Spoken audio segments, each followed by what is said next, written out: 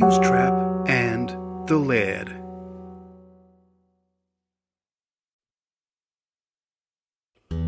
She was the tea lady. She'd always been the tea lady, although that's not strictly true. Her aunt had been the tea lady, but when the niece took over, no one seemed to notice. They looked at her tea trolley, not at her. She was an institution, or part of the furniture. Management saw her as part of the furniture, like her trolley, and spoke openly in front of her, relying on a long tradition of class confidentiality. She never breathed a word of what she heard. She was the tea lady. She knew her station. However, if she overheard that someone was to be fired, she couldn't help herself. She always felt so bad for them. She would serve them first in the morning the hottest tea, the new tin of biscuits. This became office folklore. The hottest tea, the new tin of biscuits, your last meal before being summoned to management, before execution. He looked at her, not just her trolley. He asked after her aunt. He repaired the wobbly wheel on her trolley. He thanked her every day. When his ship sailed for the war, he didn't see her at the quay, waving and crying.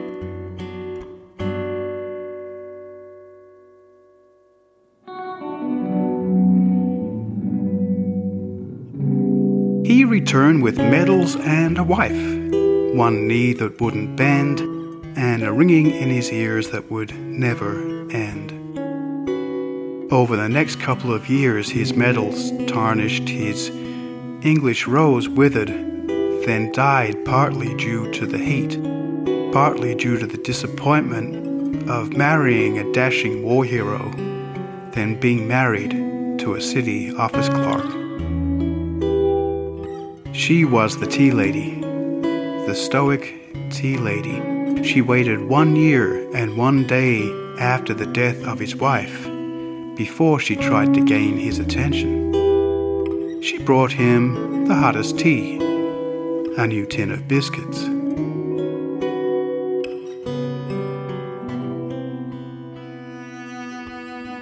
Thinking he was to be fired, he struck management on the nose, stormed out shouting something about not fighting for this, and she never saw him again. She was the tea lady. She remained the tea lady until management saw her as an unnecessary expense. With coffee shops all around, the staff could buy their own beverages. As part of a family company PR campaign, the tea lady received a generous annuity. Her niece, who pushed a trolley on a new jet airliner, took her on trips to places she'd only heard about on the wireless and heard about during the war. One day as she wheeled her luggage through a busy airport, she thought she saw him in the crowd, then realized the man she saw was the age he had been when she last saw him, back when she was the tea lady. She'd always been the tea lady. She saw him repairing the wobbly wheel on her luggage trolley. Then she was crying and waving, but they were on the ship together, waving back at the crowd of strangers on the quay. And there was no war, and she was the tea lady, and she'd always been the tea lady, and she wished she could tell her niece not to cry for her.